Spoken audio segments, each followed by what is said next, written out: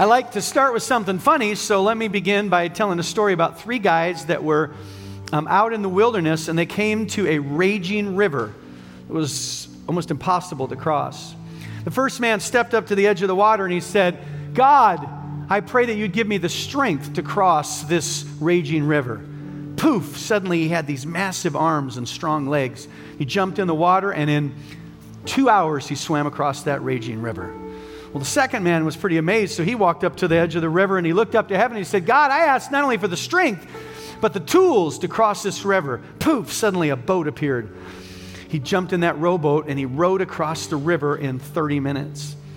The third person, the gentleman, came up to the edge of the water and he's like, "Wow, okay, God, I pray also that you will give me not only the strength to cross the river, and not only the tools to cross this raging river, but the intelligence to cross this river." Poof, God turned him into a woman. And he reached into his pocket. She reached into her pocket and looked at the map and realized there was a bridge just a mile up the road and went across in 5 minutes. And all the women said, "Amen." Yeah. So now that all the women are with me, let's see if I can get the men with me too. We're in a series called Expect. And we've been talking about the fact that God wants us to be people of faith. So I want you to stand to your feet. We're going to read a passage of Scripture together. 1 Peter. I want you to join me and let's read this together out loud. Got my keyboard player with me this morning. He's handsome. It's my son, for those of you who didn't know that. That's Tanner. Good job, Tanner. All right. Okay, let's read together. You ready? Here we go. "Now we live with great expectation, and we have a priceless inheritance.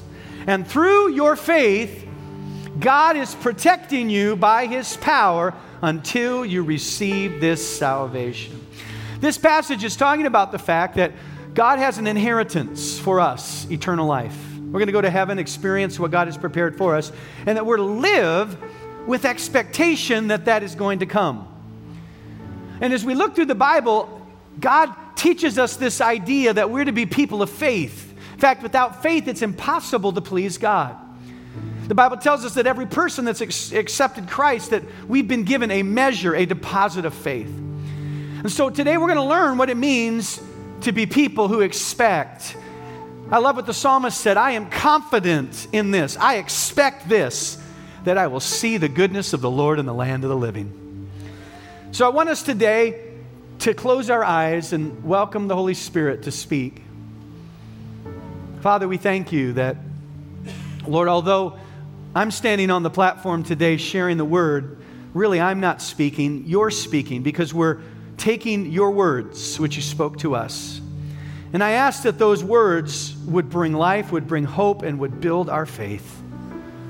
Let us be people who live with expectancy, with expectation. In Jesus' name. Say this with me. Say, "Holy Spirit, speak to me." And somebody say, "Amen." Amen. You may be seated. The word expectation there is a Greek word which means to anticipate with confidence, with hope. We want to live life not anticipating that the other shoe's going to drop or that the ice is going to break or something bad's going to happen, but that we live with expectation, believing that God is going to do something good in our world and in our lives. What we've been doing is using a passage of Scripture, and it's in the book of Genesis. Now, this story is a story that a lot of people, in fact, I talked to someone last service who has struggled with this part of the Bible. They don't understand it. They don't understand what was going through God's mind when this all took place. And it's a story about Abraham and how that God spoke to Abraham and said, "I want you to take your son, your only son, up to the top of a mountain, and at that mountain, I want you to put him on the altar and sacrifice him." Now, of course, we struggle with that. What was God doing? What was He thinking? Why would He do something like that? And today, if you have questions about the reasons and purposes of this passage, I want you to do me a favor. Put it on the side, and when you get to heaven, you can talk to God about it, all right? Because I don't know that I'm going to give you every answer you're looking for. But what I do know is that we're going to take this Word of God in Genesis 22, and we're going to glean some truths and some principles about faith. And that's really what we've been doing. We learned in week 1 that we need to expect, people of faith, expect that there will be some tests, right? God tested Abraham's faith. How many know in life sometimes we face tests? And God will use those tests. We learned also in week 1 that we need to expect that there's going to be silence in the middle of the test. How many know the teacher never talks in the middle of the test? We learned also that we need to expect that the test is going to take some time. Our timing is different than God's timing. And if you missed any of these, you can go to our app and you can follow along and listen to the messages. Last week we learned a couple principles as well. And one of those, remember when God spoke to Abraham, he got up the next morning, he chopped up the wood, he got the fire ready, he got the knife sharpened, he got all the supplies, a donkey, a couple servants, and he headed to the mountain. When he got to this mountain 3 days later, God said, this is where you're going to sacrifice your son. And when he did, he looked at his servants and he says, you stay here.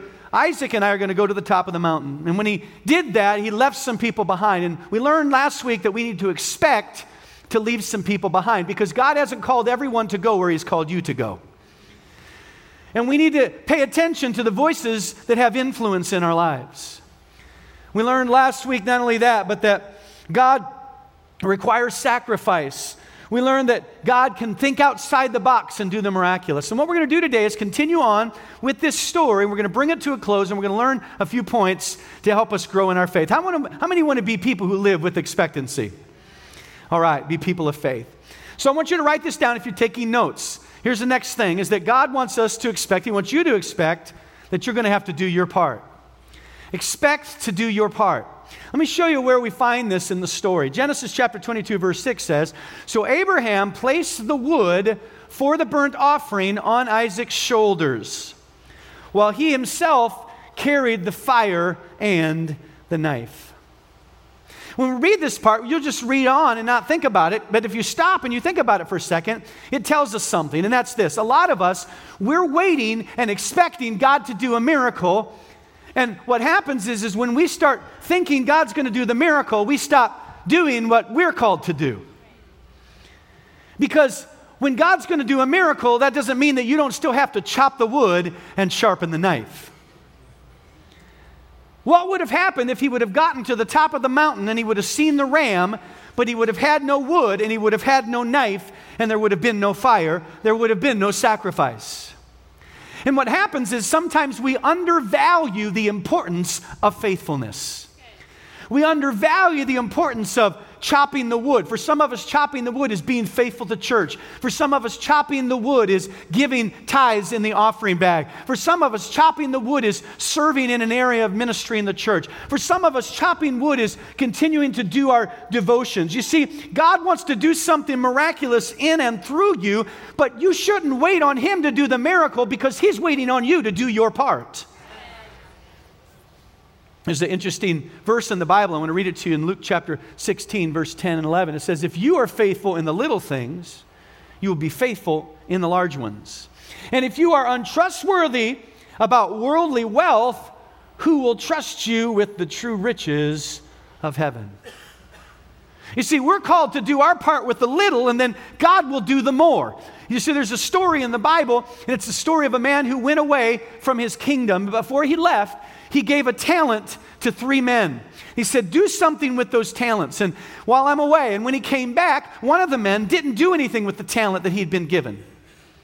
And the Bible says that the master looked at him and said, you know what, you weren't faithful with what I gave you to do, so he took the talent that he had away from him. The second man took the talent and he used it wisely and he grew it to 5. And so the man then told this master, I took and I used what you'd given me. I was faithful with what you've given me. I've been chopping wood since you've been gone. And the Bible says that the master then blessed him and multiplied way beyond what he had done with those talents he'd been given. And then there was one that did 10. He multiplied it to 10, and he was made master over more. And basically God says, if you're faithful with little, I'll make you Lord over more. And there was this miracle, this multiplication miracle of blessing that came to the 2 men who were faithful. And the point I want to make is that you and I are called to simply do your best and God will do the rest. The problem is God can't multiply something if there's no wood and there's no knife and there's no fire. I started thinking about it, and it reminded me of a story when I was early on in ministry. I used to work at my mom and dad's church in Selma. At the time, it was a church of about 150 people, and they had an auditorium that seated a couple hundred people, and it was a nice little facility. And when I started working at the church, I had just graduated. Actually, I started when I started college, but when I graduated from college and had gotten married, my dad came to me and said, "Son, I want you to serve in the ministry here." And I'm like, "Great." And he said, "I want you to be the youth pastor." I'm like, "Awesome. Amen. I'll do it." And he said, "Oh, and I also want you to be the worship pastor." And I'm like, "Oh, okay, sure, I'll do it." And he said, "I also want you to be the production pastor." And how many know when you're in a small church, you get to do a lot of pastoring in ministry? So I had all these things that I was doing, and I'll never forget, we got ready to do a Easter production, and this production was a massive undertaking. You know, in a church of 150 people, we went all out. I mean, I went all in. I was faithful. I was chopping wood. As soon as I got out of work, I went straight to the church, and I would work, and I'd have teams there. We had almost 100 in a cast of this production in a church of 150 people.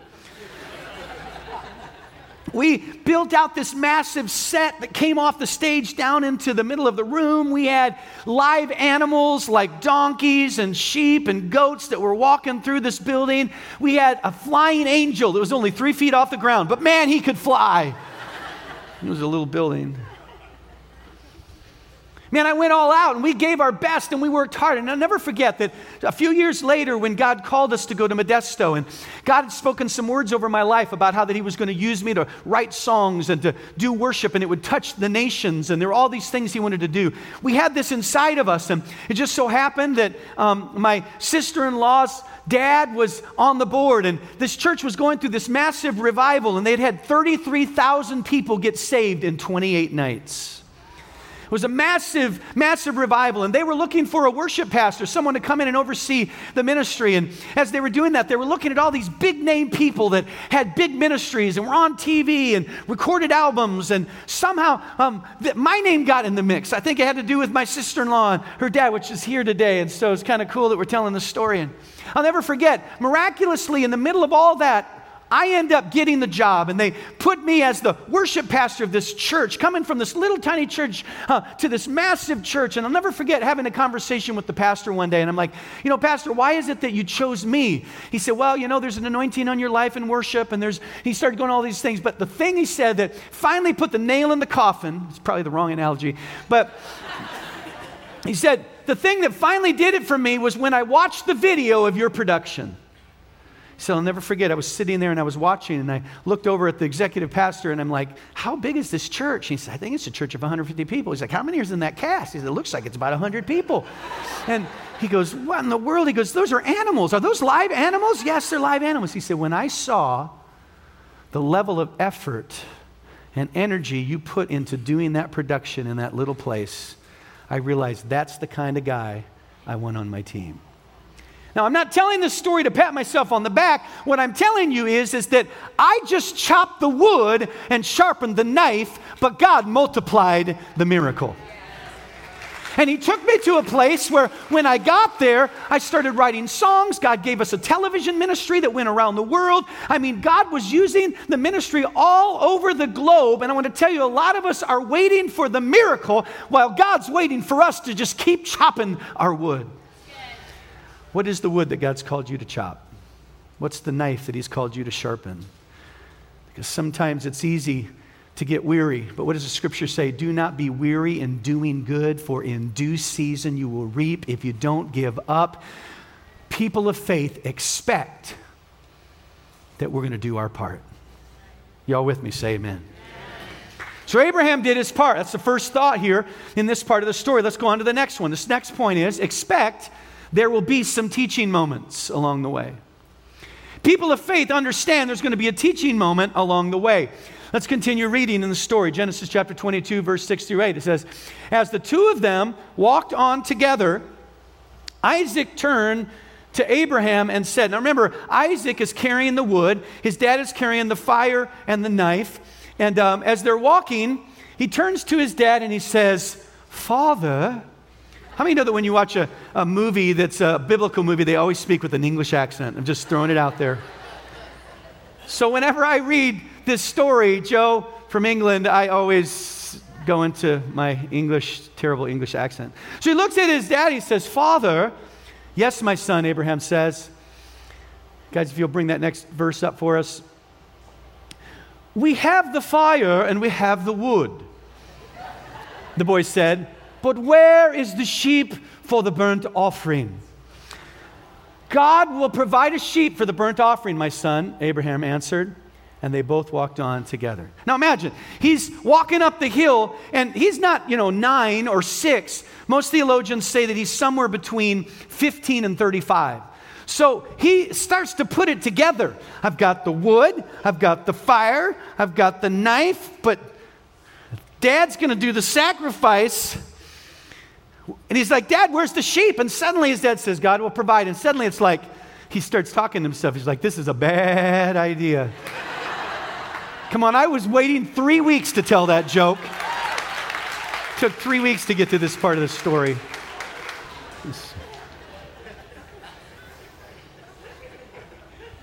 Isaac realizes that something is missing. Something doesn't add up. And I want to tell you that on our journey of faith, as we walk out our faith, there are going to be moments that don't make sense. There are going to be moments where we don't understand. And if we're not careful, we'll just run on by and not realize that those moments are there for you and I to be the kind of people that are able to help, encourage, and teach those around us. It may be our children. It may be a friend on the job. It may be someone in our family. God wants you to be instant and in season and out of season, ready to take advantage of those teaching moments. There's a great scripture. It's found in 2 Timothy chapter 4, verse 2. It says, "Preach the word, be prepared, whether the time is favorable or not. Patiently correct, rebuke, and encourage your people with good teaching." I want to tell you that you're going to face moments. You could be on a mountain, you could be in a valley, you could have a sharpened knife in your hand, and I'm going to tell you there are people around you that are going to be wondering and they're going to be watching. And the question is, are you going to take advantage of your moment to help, encourage, teach someone along their faith journey? Amen? Because people of faith expect that there will be teaching moments. I'll never forget, and I may get the story wrong, and afterwards if I do, my mom will correct me in private. Not in public because she's here at this service right now. But when we were in Visalia, it just so happened this week, I went to Visalia. I was there. I'm on a board of directors of a new church that's being planted called Prodigal Church. Some of you remember Pastor John Richardson was here and he spoke. And they've been going now 4 weeks, averaging almost 350 people a week. It is awesome. They're getting ready for their grand opening, expecting 600 at their grand opening. God's doing some good stuff. As I drove into town, I had a flashback moment. And I remembered back in the day when my parents used to pastor a little church in Visalia. It was a church called Calvary Community, I think, Church, or Calvary Chapel. And it was this little church that was there, and it was a beautiful place. They had just built it, and I'll never forget, my parents moved in. There was about 100 people. But there was some people there that were controlling and religious, and they were trying to tell my dad how to do ministry, how to run the church. And if he didn't, they weren't going to support him financially. And he decided to do what God had put in his heart. So they pulled out and pulled all the money and left him with 35 people and no money. So they kept faithfully serving in the church and working a job, working at the church, doing what they had to do. And I'll never forget, there was this one Sunday that we came home. When we got home, there wasn't a whole lot at the dinner table. And I remember Mom and Dad saying, "Listen, guys, it's going to be a little lean this week, but we had to pay our tithes. Tithing is important. God says that He's first, and so it was a choice. We either pay our tithes or we get lots of groceries. So we're going to honor the Lord first and trust that His promises are true. So we don't know how it's going to work out, but we're going to honor the Lord." And I never forget thinking, that's cool, but I'm hungry. When you're young, principle is cool, but where's the Twinkies? Come on, So I'm like, okay, I get it, all right. And so I went off to school, and the next day I come walking in, and when I come walking in, there are bags of groceries everywhere. And I'm like, it's raining groceries. What's happening? And then my mom is there, my dad's there, and tears are in their eyes as they begin to tell us the story. And they said, yesterday when we were praying, or yesterday when we were honoring the Lord and giving to Him first, about that time on the other side of town in a little community called Farmersville or someplace like that, there was another pastor, and God was speaking to him, and God told him that he was supposed to get up and take an offering for these pastors of this little church on the other side of town. And so they took an offering, and they went to the store, and they bought all these groceries, and they brought them this morning. And guess what? We ate good all week long. Come on, amen. And you know what I saw? I saw God in the middle of the test. I saw provision in the middle of the test. And I'm so thankful that my parents used it as a teaching moment. In fact, I remember telling my dad and my mom recently, I said, you know what? I don't think I would be a pastor today if I hadn't had to go through 3 years of Visalia. Because it was in Visalia that I saw God provide. It was in Visalia that I saw God was concerned about the welfare of a family and of a church. I want to tell you that people of faith expect that there will be some teaching moments. Don't miss your teaching moments. Y'all with me? Say amen. Expect to do your part. Expect there will be teaching moments. And I'm going to give you another thought. And when I give you this thought, it's going to take a little while for us to get there. But follow me, because the Lord showed me something about faith that I've never seen, I've never heard really preached anywhere before. But it really was transformational for me. Let's go on. Point number 3 is expectation comes through relationship. Faith, let me say it this way, comes through relationship. Now, what do you mean by that, Pastor Jared? Well, let's go on with the story, and I'm going to just read a little of this story to you. God will provide a sheep for the burnt offerings, my son. Abraham answered, and they both walked on together. When they arrived at the place where God had told him to go, Abraham built an altar and arranged the wood on it. Then he tied his son Isaac and laid him on the altar on top of the wood. This part of the story is just hard to fathom. Now remember, Isaac is probably 15, maybe 35. So this wasn't like wrestling your 6-year-old down and tying him up. This was, come here, son. I know this doesn't make sense, but I need to tie you up and sacrifice you. It tells a little bit about the heart and mentality of Isaac, that Isaac had caught something from his father. And as I began to think about that process, I began to ask myself, what was going through Abraham's mind? Now, we learned last week that we know a little bit what was going through Abraham's mind, because Abraham believed that God would raise Isaac back from the dead if he had to take him. But as I began to study it in Hebrews chapter 11 is what's considered the faith chapter of the Bible. And in this faith chapter, it kind of describes faith. And then it goes through and starts talking about Abraham and other people who were people of faith. And so I ran across a verse that kind of starts the chapter and then goes into Abraham. And as I began to read this verse, I believe it gives a little insight into why Abraham was such a man of faith. In fact, how you and I can be people of faith. Let me read it to you. It's found in Hebrews chapter 11, verse 6. And without faith, I quoted it earlier, it is impossible to please God.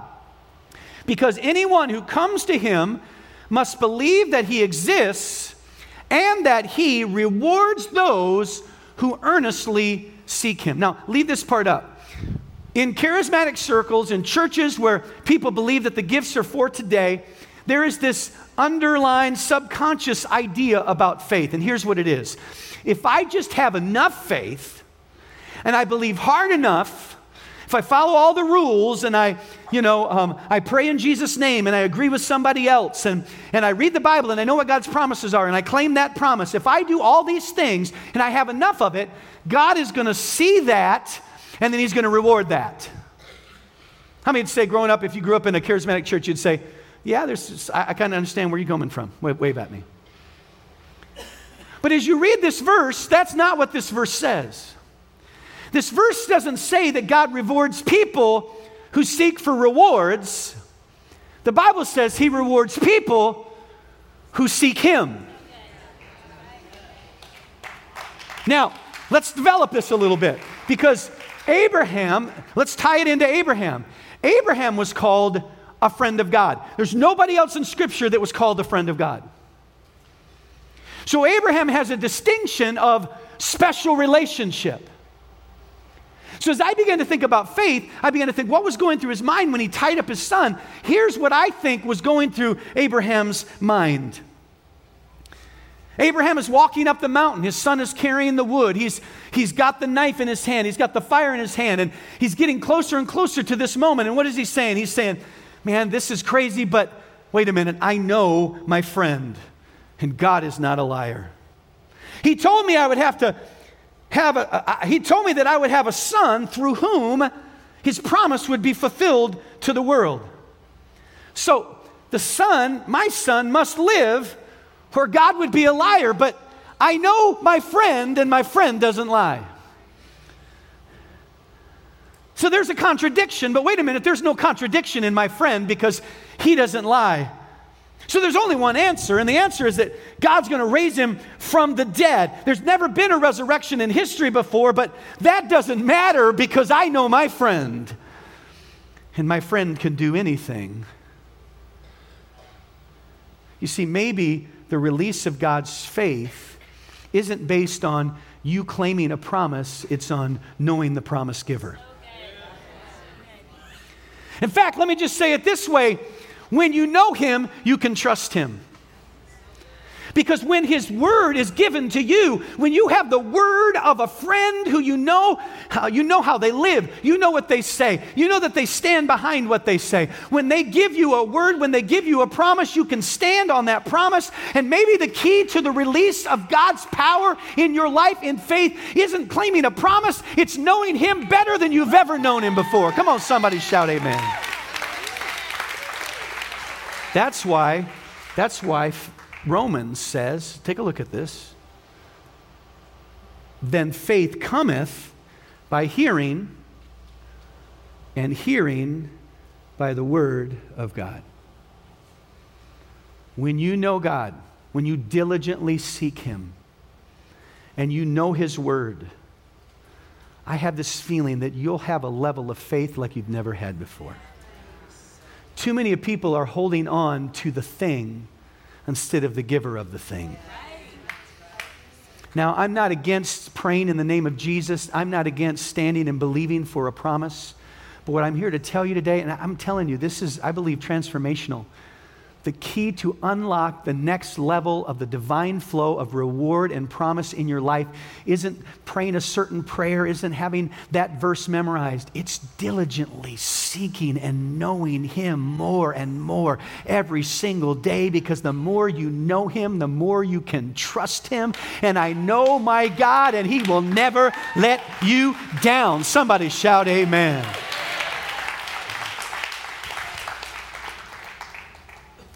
Expectation comes through relationship.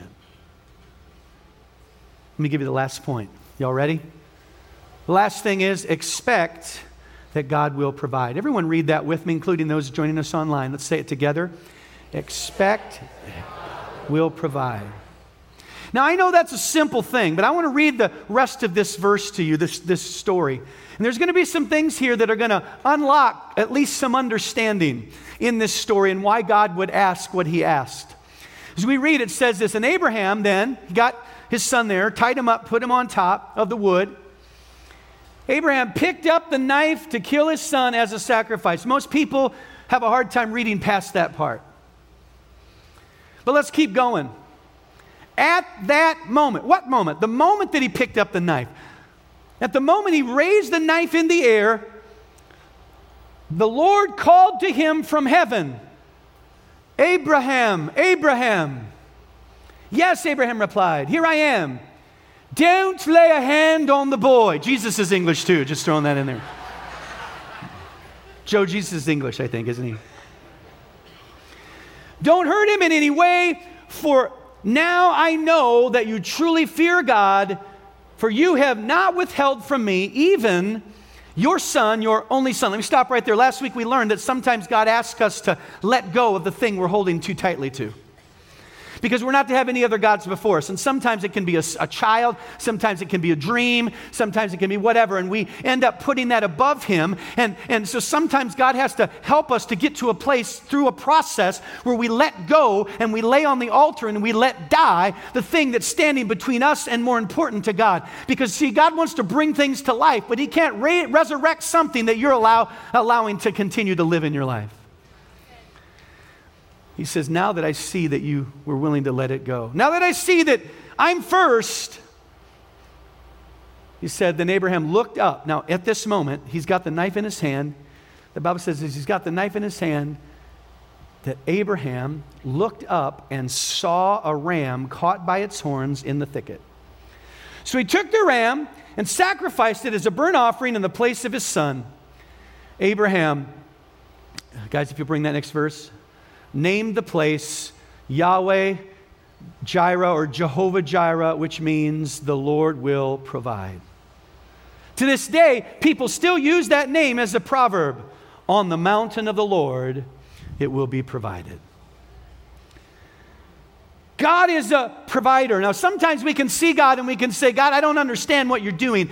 And it doesn't seem like you're making sense. Do you even have a plan here? Do you even know what you're doing? And I'm sure that that's where many of us live when God begins to challenge us to step out in faith and challenge us to climb up our mountain. But can I tell you, as we read this story, God had a plan. How many know that God has a plan?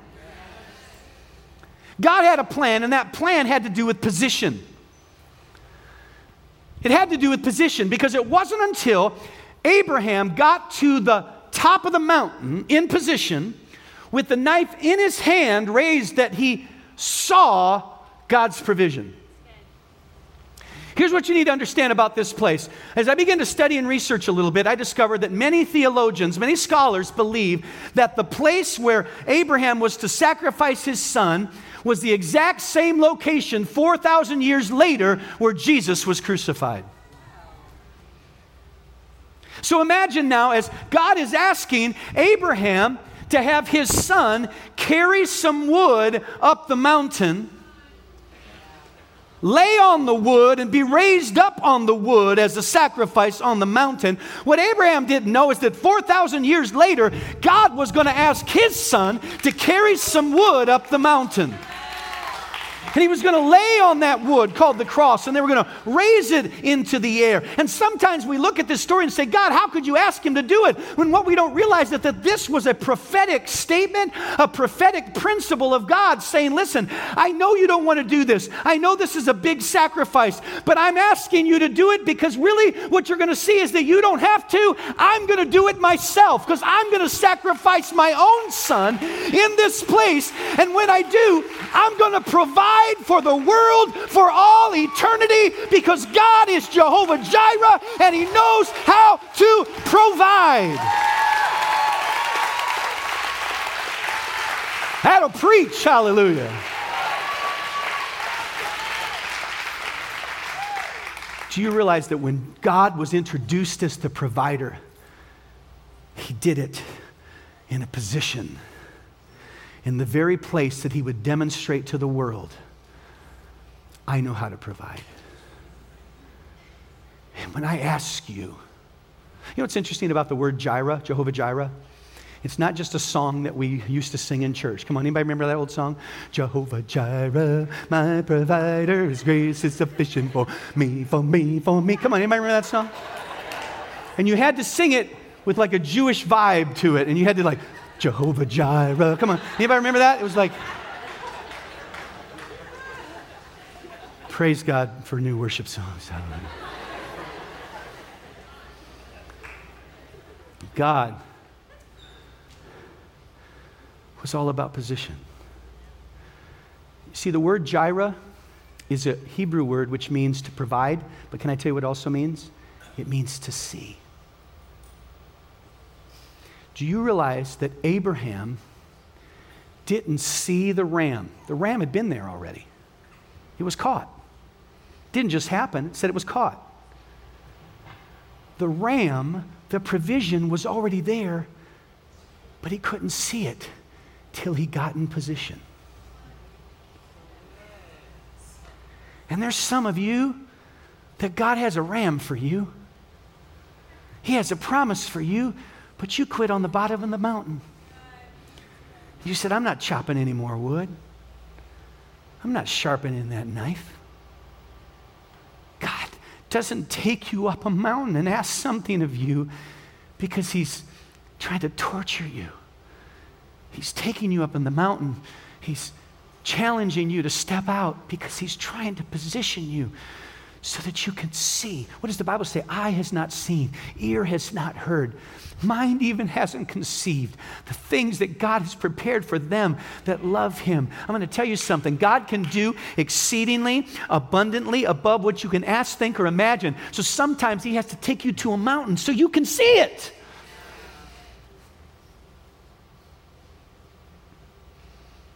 What's waiting on your mountain? Do you even have a mountain? Do you have a place where you'd say, God, I'm willing to go and do the thing that seems unthinkable? Let me show you. Some of you are saying, Pastor Jared, you're kind of taking this a little far. Can I show you a verse in the Bible that's going to blow your mind? At least it blew my mind. And it's Jesus talking about Abraham. It's found in John. Let's go there for a minute. I told you to provide means to see. Jesus is talking to his disciples, and he's talking about how that they don't know the Father, but he knows the Father. This ties into faith is about relationship. You see, Jesus was able to do amazing things because he knew his Father, and he did what his Father said. So he's talking to them about it, and then in the middle of it, he throws Abraham in, and he says, hey, you don't even know him. You don't know the Father like I know. I know him. And then he goes, but your father Abraham rejoiced as he looked forward to my coming. He saw it and was glad. Do you realize that when he lifted that knife, when he finally got in position, he didn't see a ram, he saw a lamb. He didn't just see a ram. He saw the Messiah who would come and take away the sins of the world. And he rejoiced in what he saw. And he realized that God had a plan. God's trying to get you out of your mentality and your thinking so that he can get you in position so that you can begin to see the things that he wants to provide for you, your children, this city, this world. God, make us people of expectation. Make us people of faith. Where's your mountain? Where's your mountain? Where's your mountain? Where's your axe? Is it on your shoulder? Oh, Lord, let us do our part. Let us be faithful. And take us to the mountain of the Lord. Let us be people who say, I am confident in this, that I will see the goodness of the Lord in the land of the living. I really believe there are things about your family, there are things about your business, there are things about God's kingdom God wants you to see. But it takes faith. I want you to close your eyes. Do you know God wants to be your provider? God wants to be your provider. He wants to provide for you. Some of you don't know it. You're like, well, what do I need provision for? I got a great job. I got a great place to live. I got a wonderful family. Here's what God wants to provide for you. He wants to pay off a debt that you owe, that you can try to pay, but you'll never pay it the rest of your life. It's called the debt of sin. And every time you try, you're going to fall short. For we all sin and fall short of the glory of God. Our sin, our selfishness, our worldly concepts and ways are the things that create this debt of sin. But God asked a man 6,000 years ago to sacrifice his son so that he could set the stage to show the world that he wanted to provide for you. And you know how he did it? God sacrificed his only son Jesus. What's really interesting is Abraham really eventually sacrificed his son, because if you look through the lineage of Abraham, 28 generations later, his great-great-great-great-great-great-great-great-great-grandson laid on some wood and died so that he could pay the price. He could provide salvation for you.